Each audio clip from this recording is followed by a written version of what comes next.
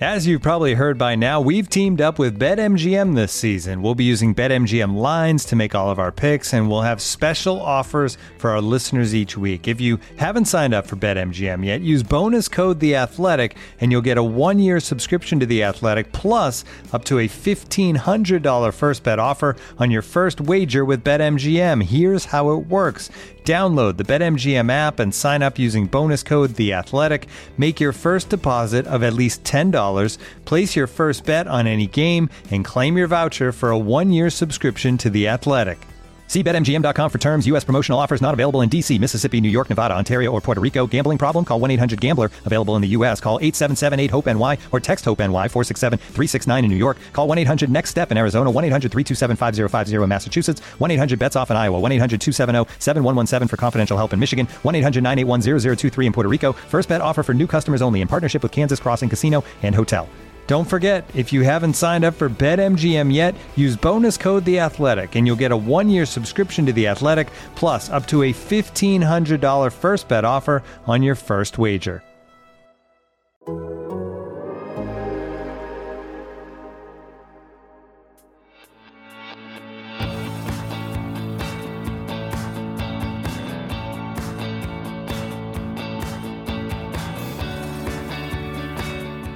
Oh, this is a great vibe to start our Challenge Cup discussion. All right, we've got almost 50 folks in here. I think we can get started. I mean, I do want to start just right off the bat in terms of, let's start with a question. Do you care about the Challenge Cup this year? Go.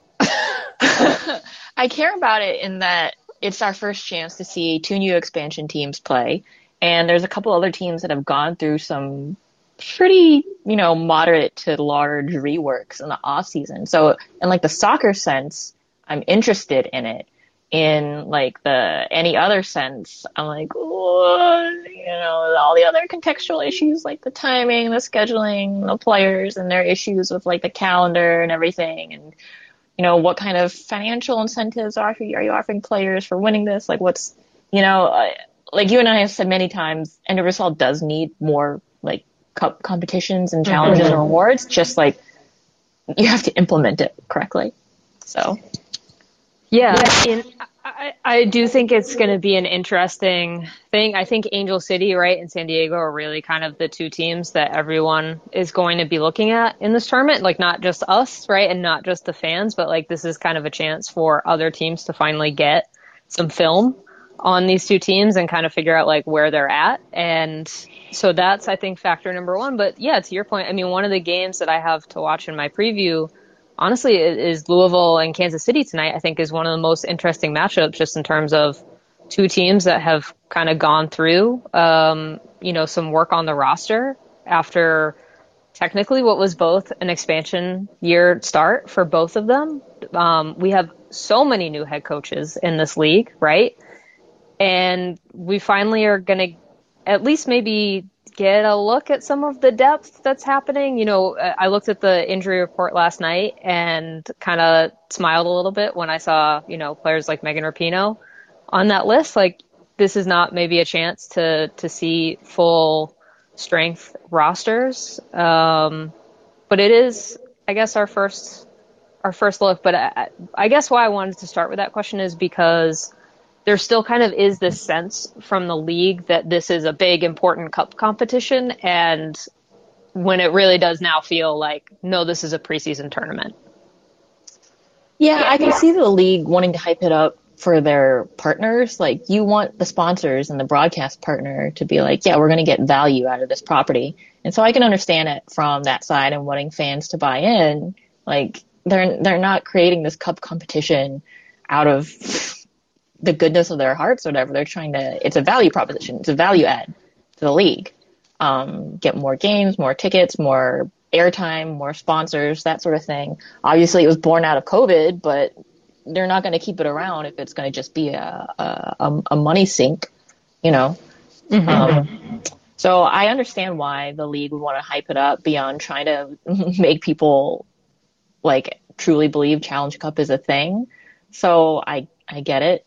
At the same time, I'm like, yeah, we know it's a preseason tournament. It's fine. It's fine. I understand why you're doing it. It's fine.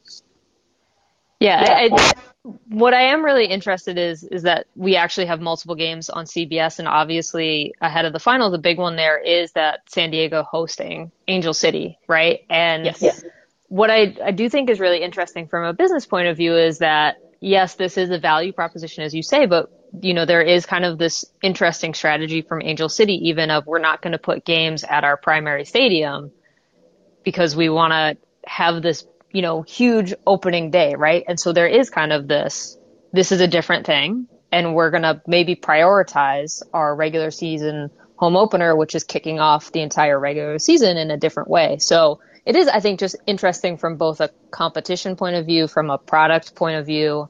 But I think, now this is kind of the tournament where I'm looking to see where this goes, and like if the quality of games isn't necessarily there, if the ratings aren't necessarily there, is that what's going to force the league's hand into saying, okay, maybe the time for this is done. There's not really history of the Challenge Cup that we have to feel obligated to uphold. Can we repurpose this competition format, the tournament itself, or the time into something that maybe gets us something better for the next season?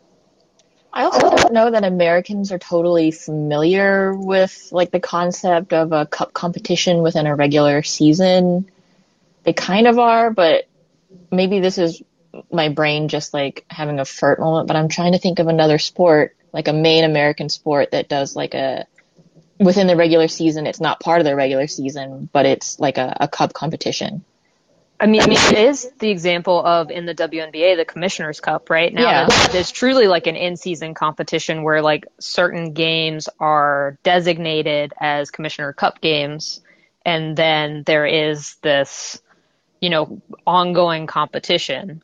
So there's that, but it's not like, an FA Cup, right? Or something like that. I mean, and now with the W League entering the space, I think the discussions are probably at least in the early stages of, is there potential for an Open Cup on the women's side? I think that there's probably a lot of interest in a women's Open Cup from a lot of different directions, which I think is right.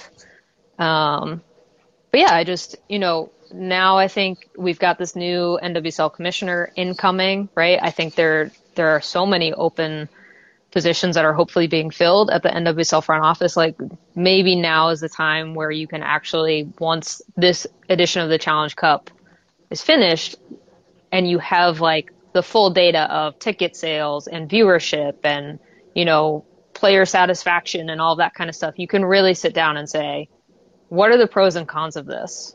And what do we want moving forward? And I just hope that conversation happens, I guess is really what I'm saying. Well, you mentioned like you hope they're filling all these front office positions. So there was a media call with Karen Bryant and Kristen Bernert, which is going to cause so much trouble down the line trying to like the KB and the KB. But like talking to their new minority owners in Gotham FC, but they've been involved in women's sports for a long time, like variously with like the Seattle Storm and stuff like that. So, Karen Bryant was talking about how she thinks this is an inflection point for the league, or, a time where if they do the work right and they get the inputs right, they can leverage this into kind of like not necessarily a paradigm shift, but moving the league into the next era, right? NWSL 2.0, 3.0, whatever. And it does feel a little bit like that. Like, I don't want to put it all on the West Coast doorstep, but if Angel City and San Diego really take off as expansions, then I really think it's going to add a lot of momentum to the league in terms of like growth and what we were talking about, value proposition. Right. All right, well, let's move on to the groups. I want to just get through maybe some group thoughts, but if anyone has a question, start thinking about it. And I want to go through East, Central, and West, and then we will, if you have questions, absolutely take them. So I do want to start. I guess we might as well start with the East. And I hopped on Plex Weather with Jason Anderson last night, which I believe he just posted. So if you are looking for even more discussion before the episodes tonight, please go listen. But what I do think is maybe approaching my way of how I'm thinking about these groups, and this maybe stems from last year and even the first edition, is what teams are super motivated to play well and what teams are, I think, not just motivated, but like what teams are going to get a reward out of winning Challenge Cup very specifically. And that tends to be how I think about who I think is going to advance out of these groups. But Steph, who's your pick for advancing out of the East at this point? It's the easy answer, but the Spirit. It just feels like they have more carryover from last season. Obviously, they have championship momentum. Everybody in this East group has lost. I mean, everybody has lost something because of the expansion draft. But, I'm not super confident in Gotham right now. Sorry, guys. You're still my team. The Courage are obviously looking to do a big rebuild. Sean Nahas has, decided to kind of throw his hat in the ring with a lot of rookies. Orlando Pride, another team doing some, I don't want to say rebuilding, but they've definitely lost some key locker room pieces. So it just feels like the Spirit here maybe have more continuity and so less like, I don't think they're the ones that want to your point about like who's going to get the most out of winning Challenge Cup. I don't think that's the team in the group in that category, but they are the team in the group who's going to struggle the least, it feels like.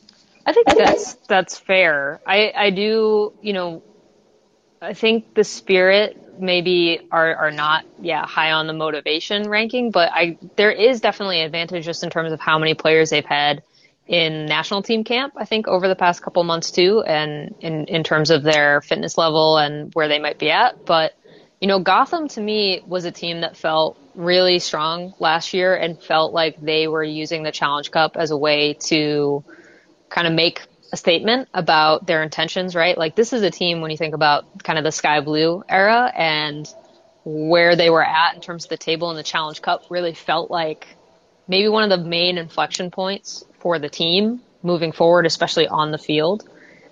And so Gotham, I think, is the team that I'm watching most because that's kind of, I think, the combination of motivation and are these pieces going to come together, right? Like this is a team that has been kind of, obviously you're losing two very key goalkeepers, right? And that to me is, I think, the piece that I'm waiting to see the most. But yeah, I mean, I think it's really between the Spirit and Gotham in the East, and whoever comes in second, I think, could be in the mix for that number 4 seed overall too. I think there's a lot of pressure on Christy Mewis, honestly, to get Gotham to not have to deal with, like, their goalkeepers kept them in it last season. Let's just be honest. Their goalkeepers really kept them in it for a lot of games. And without those big pieces, yes, they brought in a veteran like Michelle Betos. They've got Ashlyn Harris as well. But I still rank Kaylin Sheridan, Didi Haricic, like, as the better, like, 1-2 punch. And I think if Christy Mewis comes out in the midfield and Gotham is like able to control that area more, obviously it means goalkeepers see fewer shots. And I think the goalkeepers would like that as well. So no pressure. I mean, to be fair, I also like Kaylin Sheridan is, I would say, arguably the best goalkeeper in the NWSL. So I think whenever you're going to lose the best goalkeeper in the NWSL, that's a factor. But I do think that the age of the Gotham force field is probably gone. Yeah, maybe. They are a chaotic team. Maybe the chaos will stay and it'll just be another season of like, what? How do we explain this?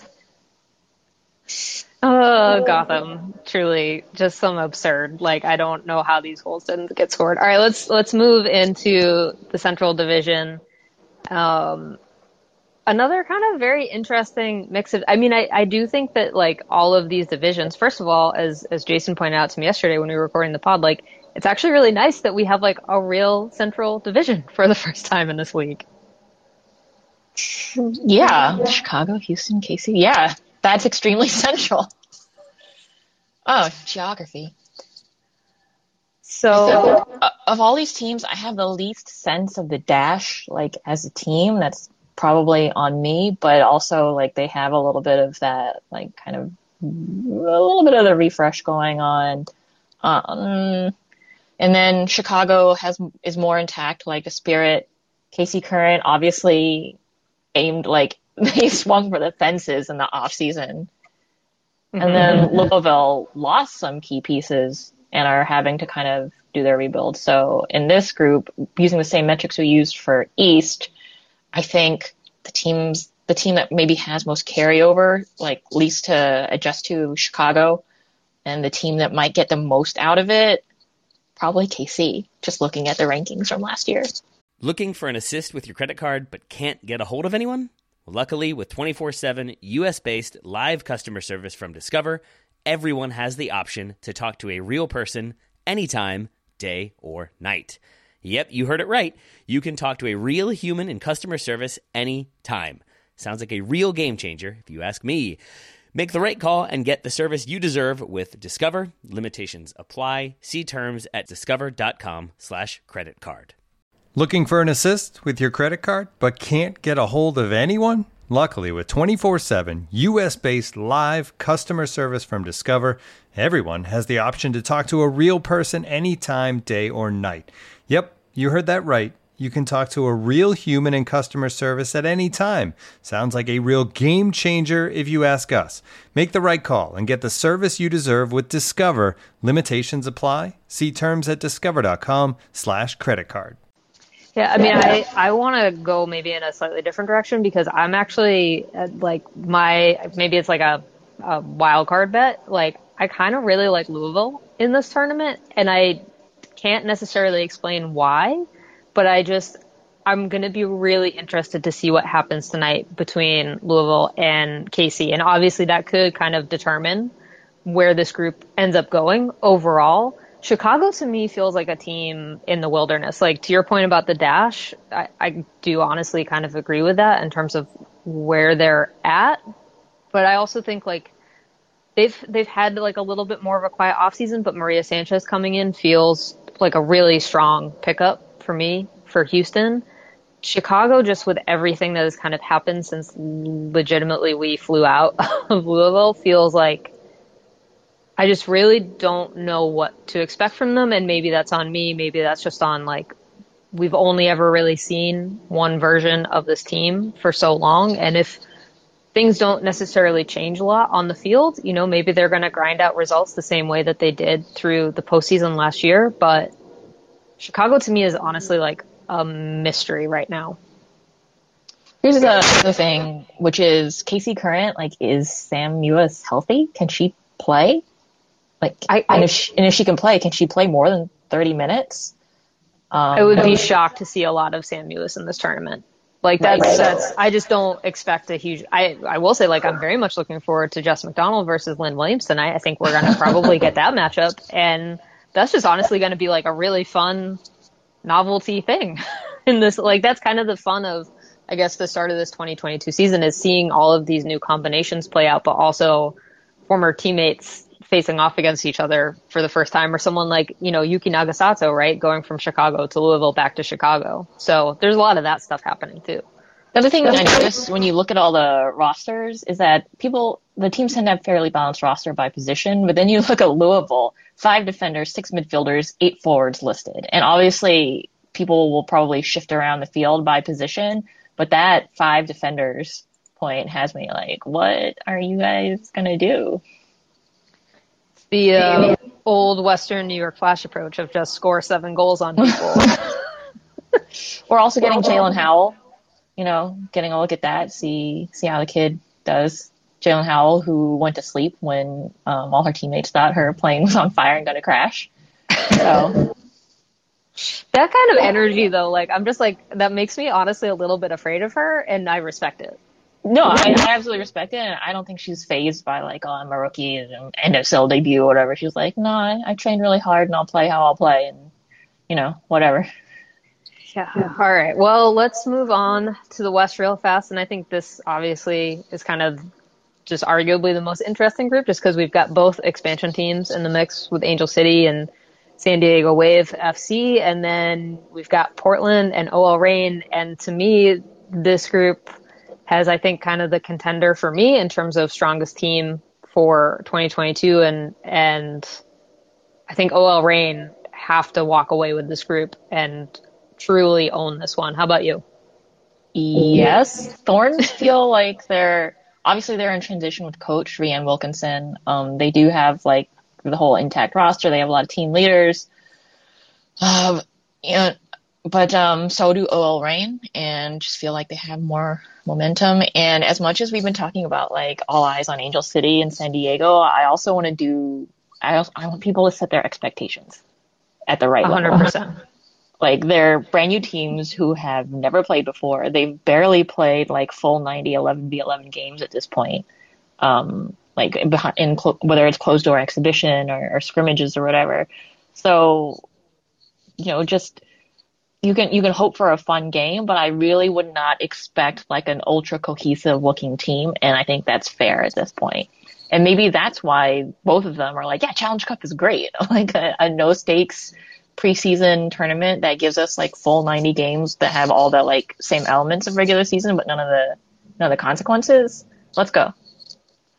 I mean, honestly, it's a perfect setup for them. I think you're 100% right. Like, they get to play against NWSL teams. I don't think either one of these coaches really cares about where the results land, as long as they're getting players significant minutes together. They're legitimately just getting players significant minutes. Angel City also has two like key defenders that they had signed out, right? Paige Nielsen and Sarah Gordon, having to pick up Madison Hammond from OL Reign.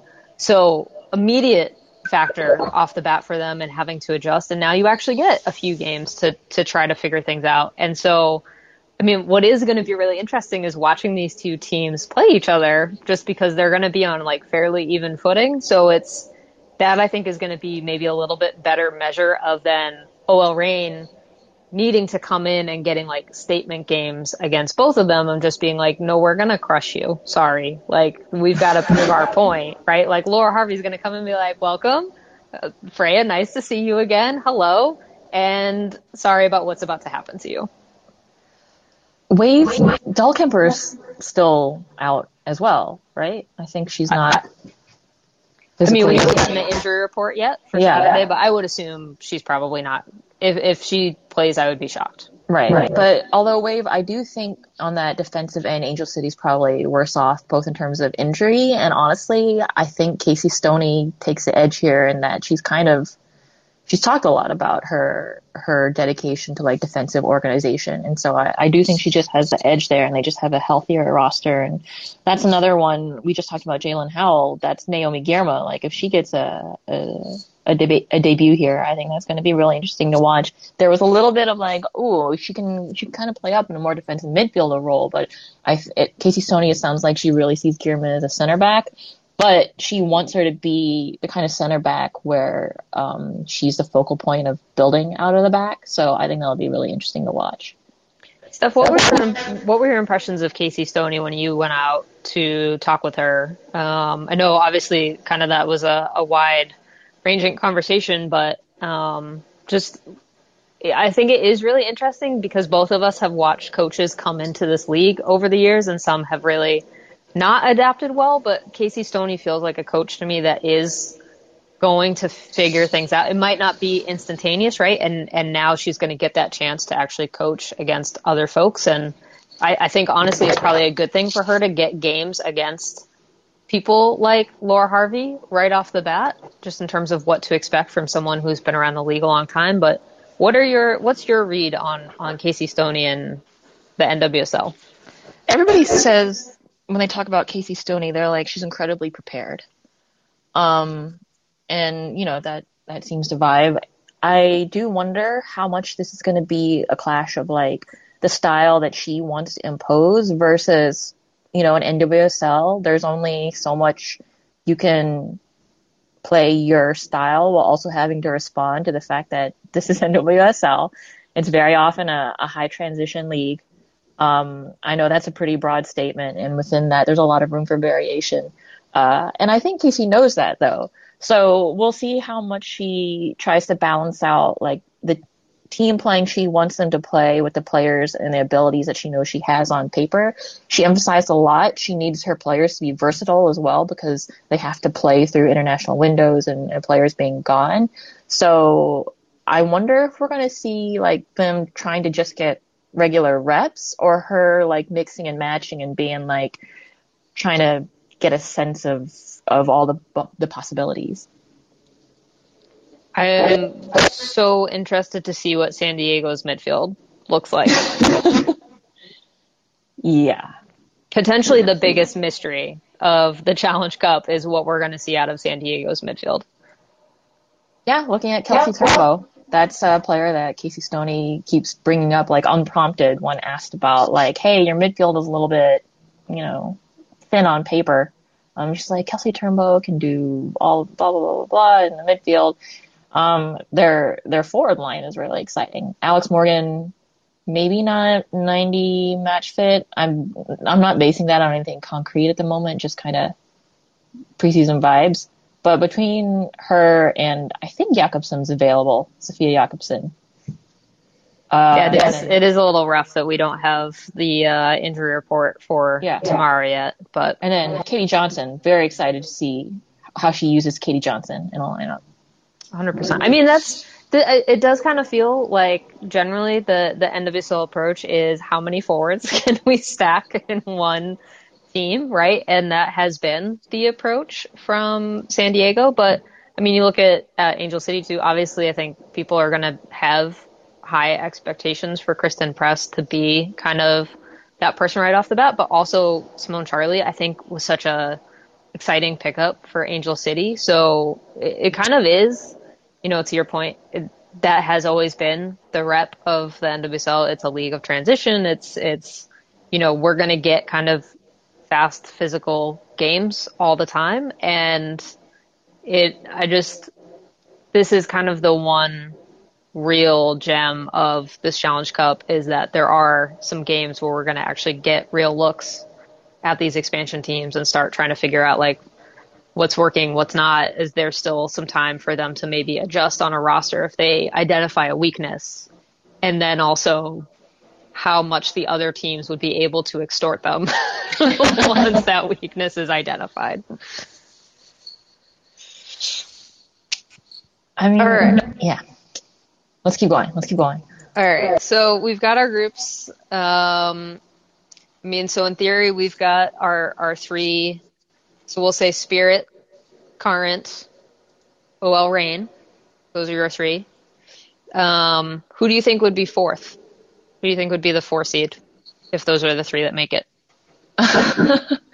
We'll just lock our opinions in and then, probably be forced to admit that we were very wrong by the time. So the highest ranking second place team seeded 4.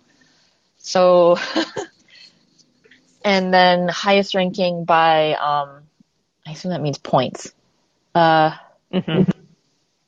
So, God, you're making me do math like right away. Like, which of these? It's not even math. If you eliminate the number 1 team and then looking at like the possibility of like the other teams, like who got in second by essentially not losing versus who got in second by like winning their way to second. Does that like distinction make sense to you? Yeah, I get it. Yeah. So probably Portland. Because if we're going to say Reign is the winner out of West, then of all the other second-ranked teams, I kind of see Portland as the one maybe to get out there. All right. I kind of think, to be fair, my pick is Louisville, like treating this as a legitimate exercise. So for me, it would probably be the Current would be the other team making it out. But I mean, it is just honestly kind of interesting for us to now think about the NWSL as kind of having regions for the first time ever. Just because obviously the league itself is not formatted in that way. But when you think about the way that we talk about MLS or, so many other leagues, there is kind of this, we actually have divisions to kind of say like, well, this is a stronger, division or geographical region. So it is just kind of fun now to think about like, oh, we could potentially say like the East is really strong or the West has 2 very strong teams and 2 expansion teams. So it's just a new way of talking about the NWSL that we are finally achieving after 10 full years. Almost 10 years, yeah. 10 years from now, first of all, saying 10 years from now about this league is wild. Just would not have, but that's where we are, I think. And then the other one being, I don't know, are we going to have divisions eventually, like East and West? I mean, a 20-team league.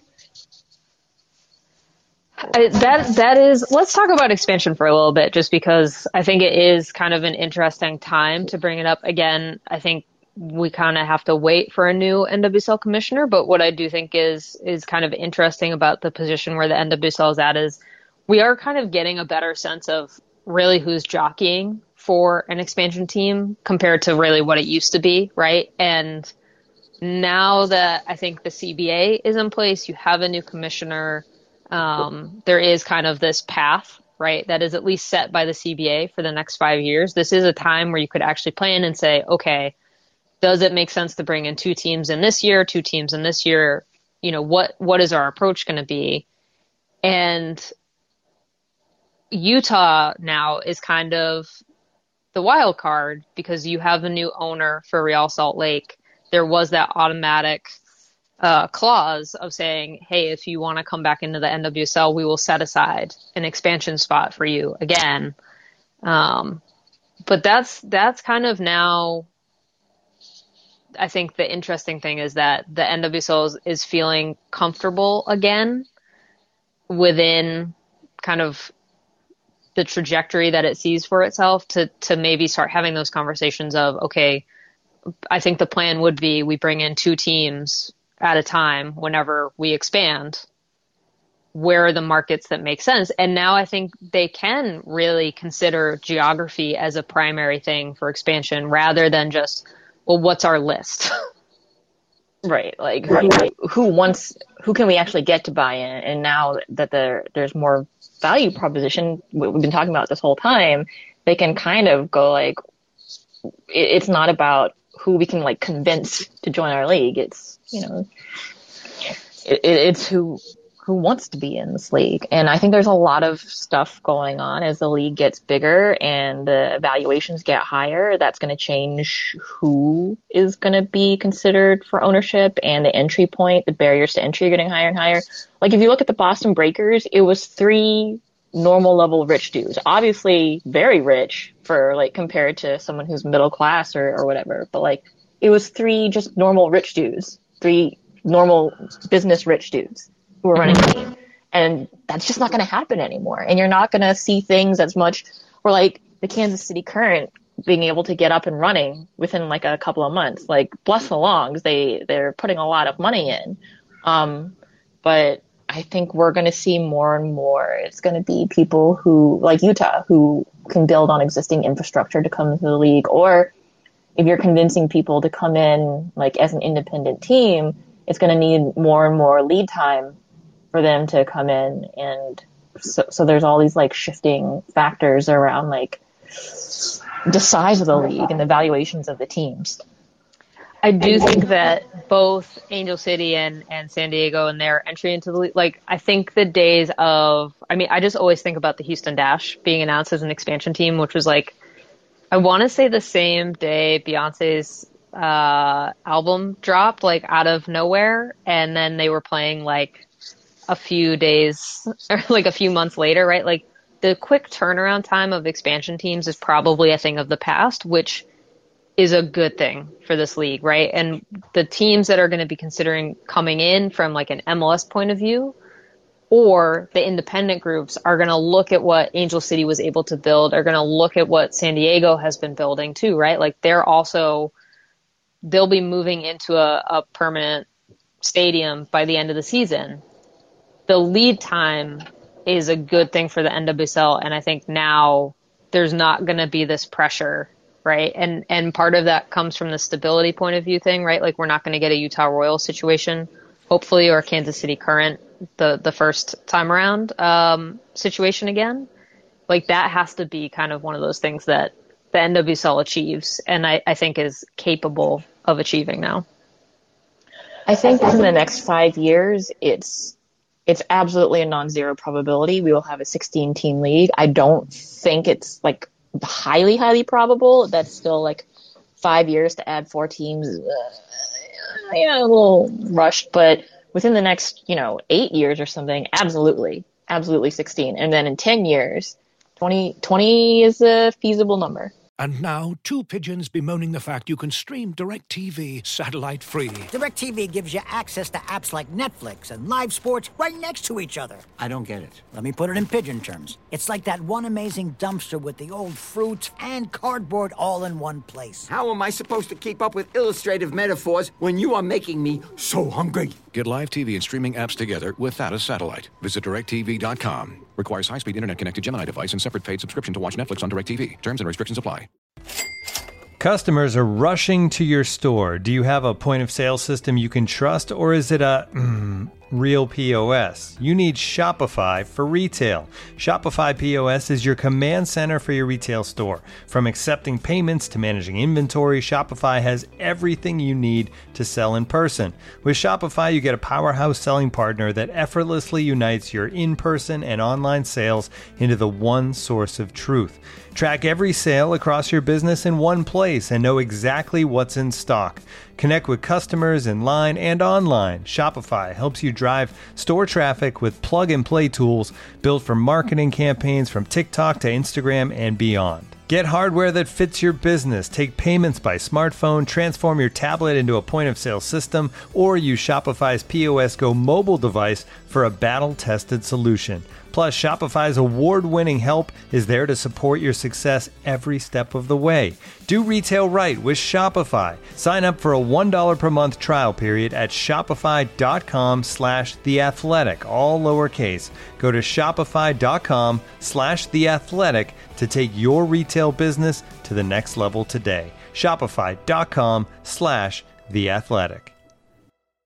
It is blowing my mind a little bit that we're talking about this as if it's like a perfectly normal thing. Just thinking about it, it just, we've come so far. All right, folks, if you have questions, there is a way for you to raise your hand. I can bring you up onto the stage in that little menu at the bottom if you've got anything for us. Otherwise, I'm going to ask Steph about Taco Bell because she brought it up on Twitter. There's also stuff you can use the chat too, and I can read. Rachel asked, do you think that in the future the Challenge Cup will open up to add Liga MX Femenil into the mix to broaden the scope and build up the league? I don't think Challenge Cup will. I think that the structure hopefully changes. Sorry about my dog.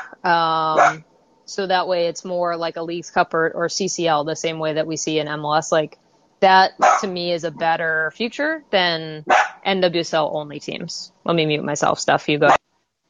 I would really love to see some kind of structured crossover where like there's some kind of mini tournament where you can like each league maybe like plays some round robin games to qualify, and then each league sends their top two or whatever teams to play the top two Liga MX teams, and it's treated as like this really cool event. And then I think probably Houston would be an obvious host for that. Or, what if we got Texas expansion? I saw someone actually ask like Sandra Bullock on a red carpet about NWSL in Austin, and she's like, yeah, of course, why not? Something like that. I think doing that and hosting it at a venue in Texas, whatever it may be, or maybe in California where there's a large Latino and Hispanic audience, that would be really, really cool. I mean, I think we've seen from the success of women's ICC, right? Like there is appetite for NWSL teams to face off against teams from other leagues. And, I feel like people have been yelling about a Club World Cup for, I don't know, 10 years at this point. But until we get there, I think just the question is how much does the NWSL want to tie their fate to other leagues? And that's why we have seen external people coming into the space to set up those tournaments rather than the NWSL itself, because then it feels like, I think there's a little bit of fear of, if we bring in a Lyon or whatever, that we're going to get losses. And so, but I think WICC has especially been like such an interesting tournament, especially to be there in person.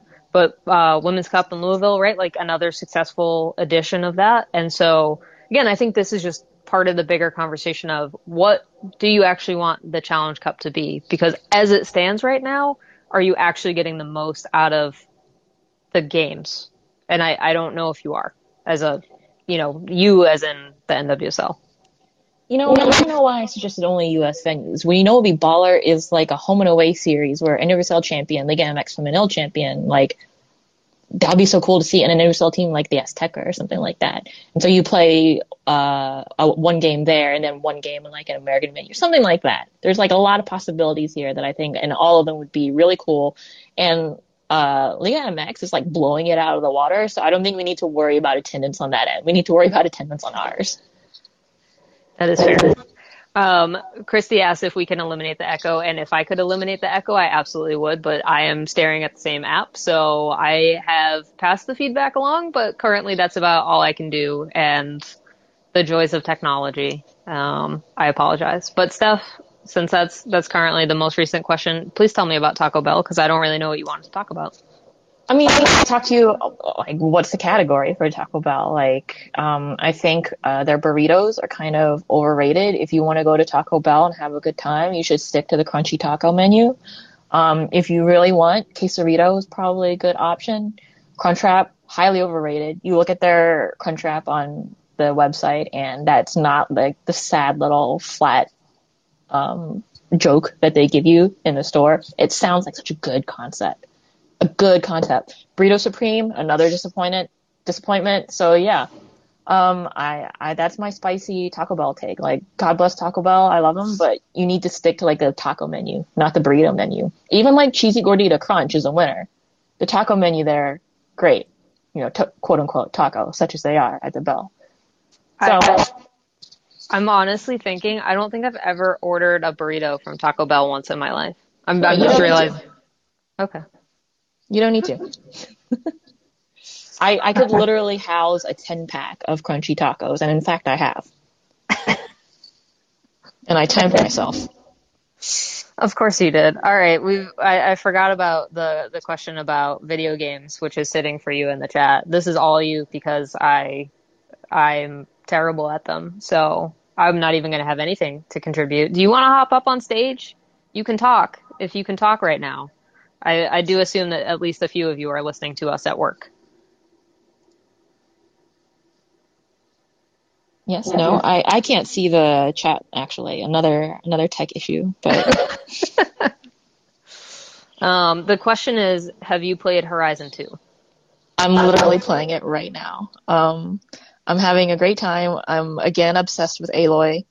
And it's just the soundtrack is killer, the graphics are killer, the storyline is so, like, really, it's so sad but hopeful. I think it's really one of the better video game franchises in terms of the vibe, where, yes, you are someone who fights robot dinosaurs with a bow and arrow, but at the same time, the themes that they're trying to invoke in you, they really kind of sit with me for a long time, especially after Horizon 1. I don't think it's a spoiler to say that the protagonist finds basically her progenitor. She searched for a mother figure for so long, and then she listens to this person talk about how she'd want her daughter to be someone who, had the temperament to save the world or want to save the world. And it was like, video games are like the frontier now for storytelling, I think, because they allow for such longer and more immersive formats. The last video game that hit me, but in a bad way, was Last of Us 2. And I see what they were going for there, I think. But, like, the darkness of that game really turned me off. But think about it. It had such an effect on me. I couldn't sleep for, like, 2 nights. So I think video games are, like, they're such an incredible format for storytelling. And people who dismiss them as a legitimate art form are really missing out on something. I'm not saying all video games are art, just like all movies or TV shows are not art. Sometimes you just want to binge NCIS, right? But at the same time, it is a place where you can find some really touching, thoughtful, introspective stories that make you like want to discuss how you perceive like your own humanity. Got it. I mean, I mostly, after I broke my leg, charged my Nintendo Switch for the first time in a long time, and then just played Pokemon Snap for like 2 days straight. So that's where I'm at. I log back into my Animal Crossing island about once a month, and every single time all the residents do that passive aggressive, like, I haven't seen you in a while. I'm like, damn, Like, why do I want to come back here to have all these people harass me about not maintaining the friendship? I can get that in real life. All right, we've got another comment / question from Mark here. Awesome to see many teams addressing stadium things and especially getting out of baseball stadiums. Yes, agree. Will the influence of Angel City, Kansas City, etc., force a few other teams to step up? And I mean, the easy answer to this is absolutely yes, but also I think there's some real intrigue here in terms of how it has affected internal politics of the NWSL. Steph, your thoughts?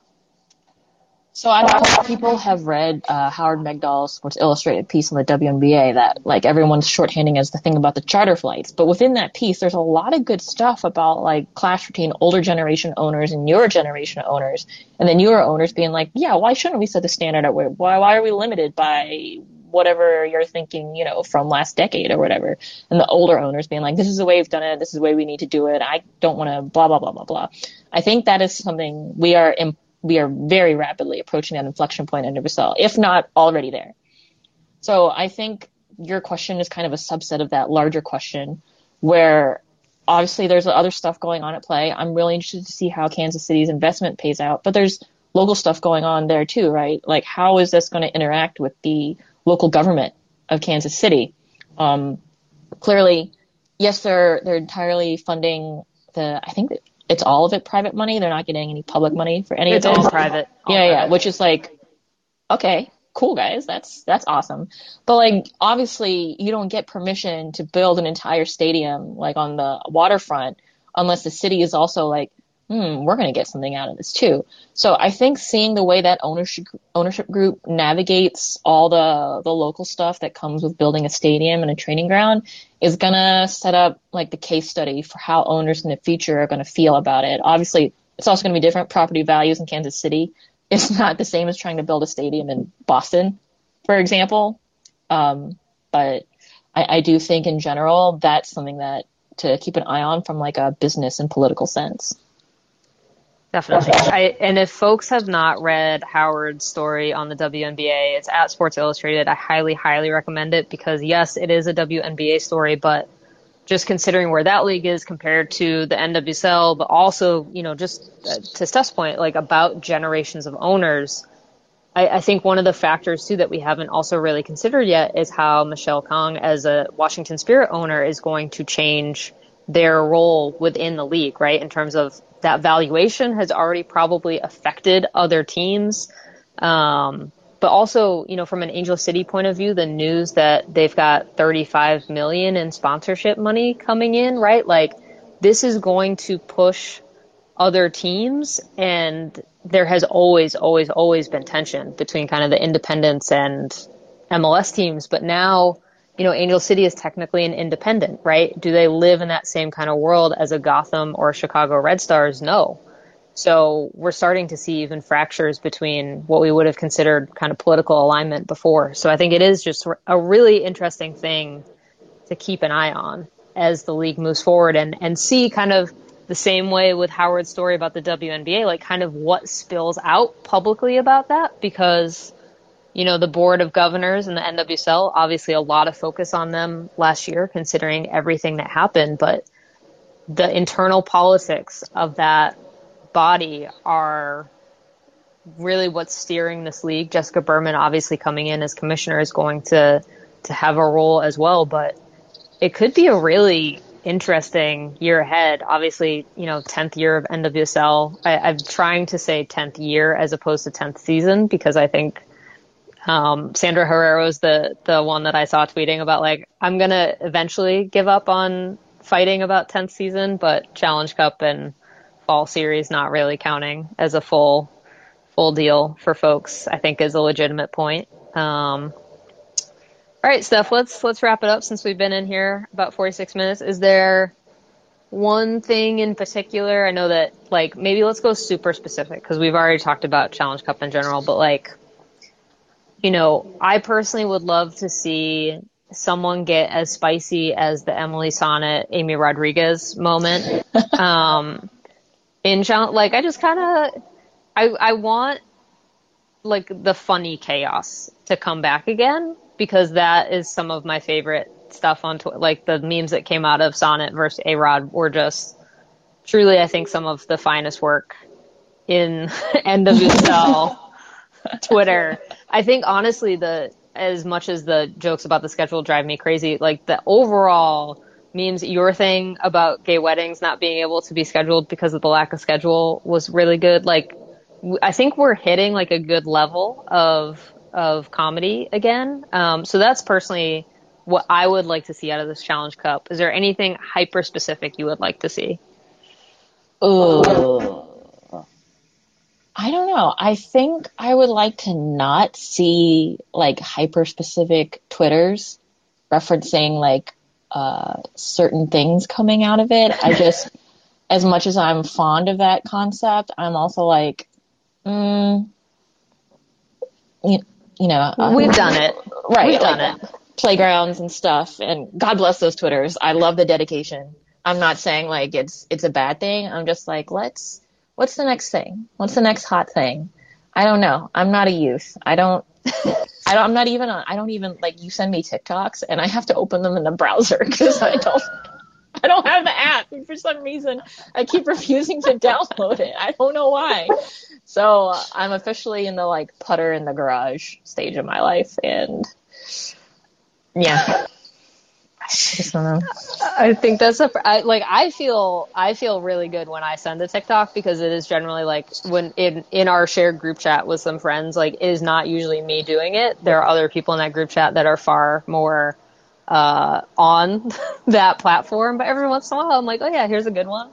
And I feel very accomplished. So thank you for at least making me not the worst at TikTok. I appreciate that. I bet the tail end of the Zoomers, the Gen Z, aren't even on TikTok anymore. There's some new platform emerging that we're going to hear about in 2 years, and where they're all like, oh yeah, we all already moved on to, like, I don't know, Noom or whatever the heck it's going to be called. So. All right. On that note, I hope everyone enjoys watching the games tonight. It honestly just feels wild to me that there are even games tonight to watch. I'm not mentally prepared in the slightest to have a weekend full of soccer ahead, and also Women's March Madness and Women's Frozen Four is also on. If you want to watch that, it starts in about 40 minutes on ESPN Plus. Get your women's hockey into your women's basketball. So yeah, Steph, thanks for hanging out again. Thanks. You got going all the way for March Madness. I did not do a bracket because I am awful at them, but I am probably behind South Carolina. Sorry to your wife, who is a giant UConn fan. Even she didn't pick UConn to go all the way in her bracket. And then she made me make a bracket, and so I just went for chaos, and I have picked Iowa. Oh. All right. I mean, sure. I'm mostly hoping for my university is not necessarily one that is known for sports, but American University won Patriot League, and they are facing off against Michigan. So it's a 14 versus a 3 tomorrow. So I will be watching that and probably in pain.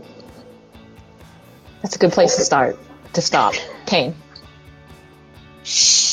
All right. Thanks for joining, everyone, and we will see you on Twitter.